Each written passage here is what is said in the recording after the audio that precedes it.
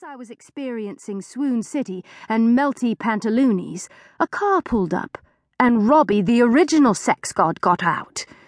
The one who had left me and gone to Kiwi-A-Go-Go land. To snog marsupials and so on for the rest of his life. Not. Scene 3. After a moment of silence, I said in a quick-thinking and casual way, "Oh, hello, Robbie. Do excuse me, I've a train to catch, and time and tide wait for no man," and walked quickly off before breaking into a slight trot, then a light gallop, then I ended up in the hedge, and that is where all this started. In conclusion, I would say that after queuing up at the cake shop of Lerve for ages, I have accidentally bought 2 cakes, and I am sitting in a bush. 11:56 p.m. Oh, yet more marvellous, marvellous news. The Blunder Boys are lurking around in the park, probably setting fire to themselves and practicing being crap, which they needn't bother doing as they are top at it anyway. They'll sense I'm here in a minute and come looming out at me. The Blunder Boys have got radar for girls within half a mile. 30 seconds later, Mark Big Gob, who lives in my street and who I accidentally snogged once and who has the largest lips known to humanity, lodged out of the gloom and saw me panting in the hedge. He was looking at my nungers, which were heaving up and down. "Stop heaving and retreat into your over-the-shoulder boulder holder, you stupid nungers." Mark said, "I see you are all pleased to see me, girls." How repellent is he? I ignored him and got up with a dignity at all times sort of attitude. As I was brushing past him, he said, "Steady, darling, you nearly knocked me over then." The rest of the trainee idiots had sidled up by then, and they sniggered and choked on their fags. Still, on the bright side, cigarettes stunt your growth, so with a bit of luck most of them will remain about 3'8". Mark Big Gob said, "I see you've got the horn. Is it for me?" Is he mad? Is he implying that I have got the horn for him? I would rather plunge my head into a bucket of whelks than let him anywhere near me.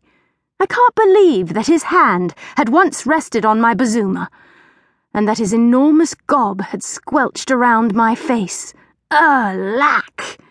If anything, he gave me the anti-horn. Sadly, it was then I realized that, in fact, he was right. I did have the horn. Horns, actually. I was still carrying my Viking bison horns that I had worn to rehearse Rosie's wedding dance. Still, what is so very unusual about that? 5 minutes later. Quite a lot, actually, when you think about it, which I won't. Oh, double-mared and ordure and poo!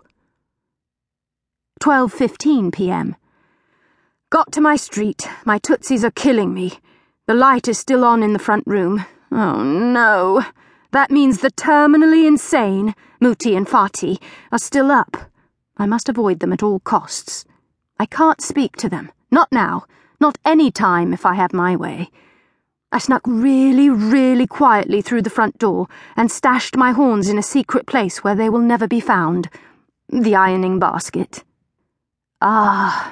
Safely in. Now, quietly, quietly up the stairs to my room. Quietly, quietly, like a little mousy girl, opening little doorsies.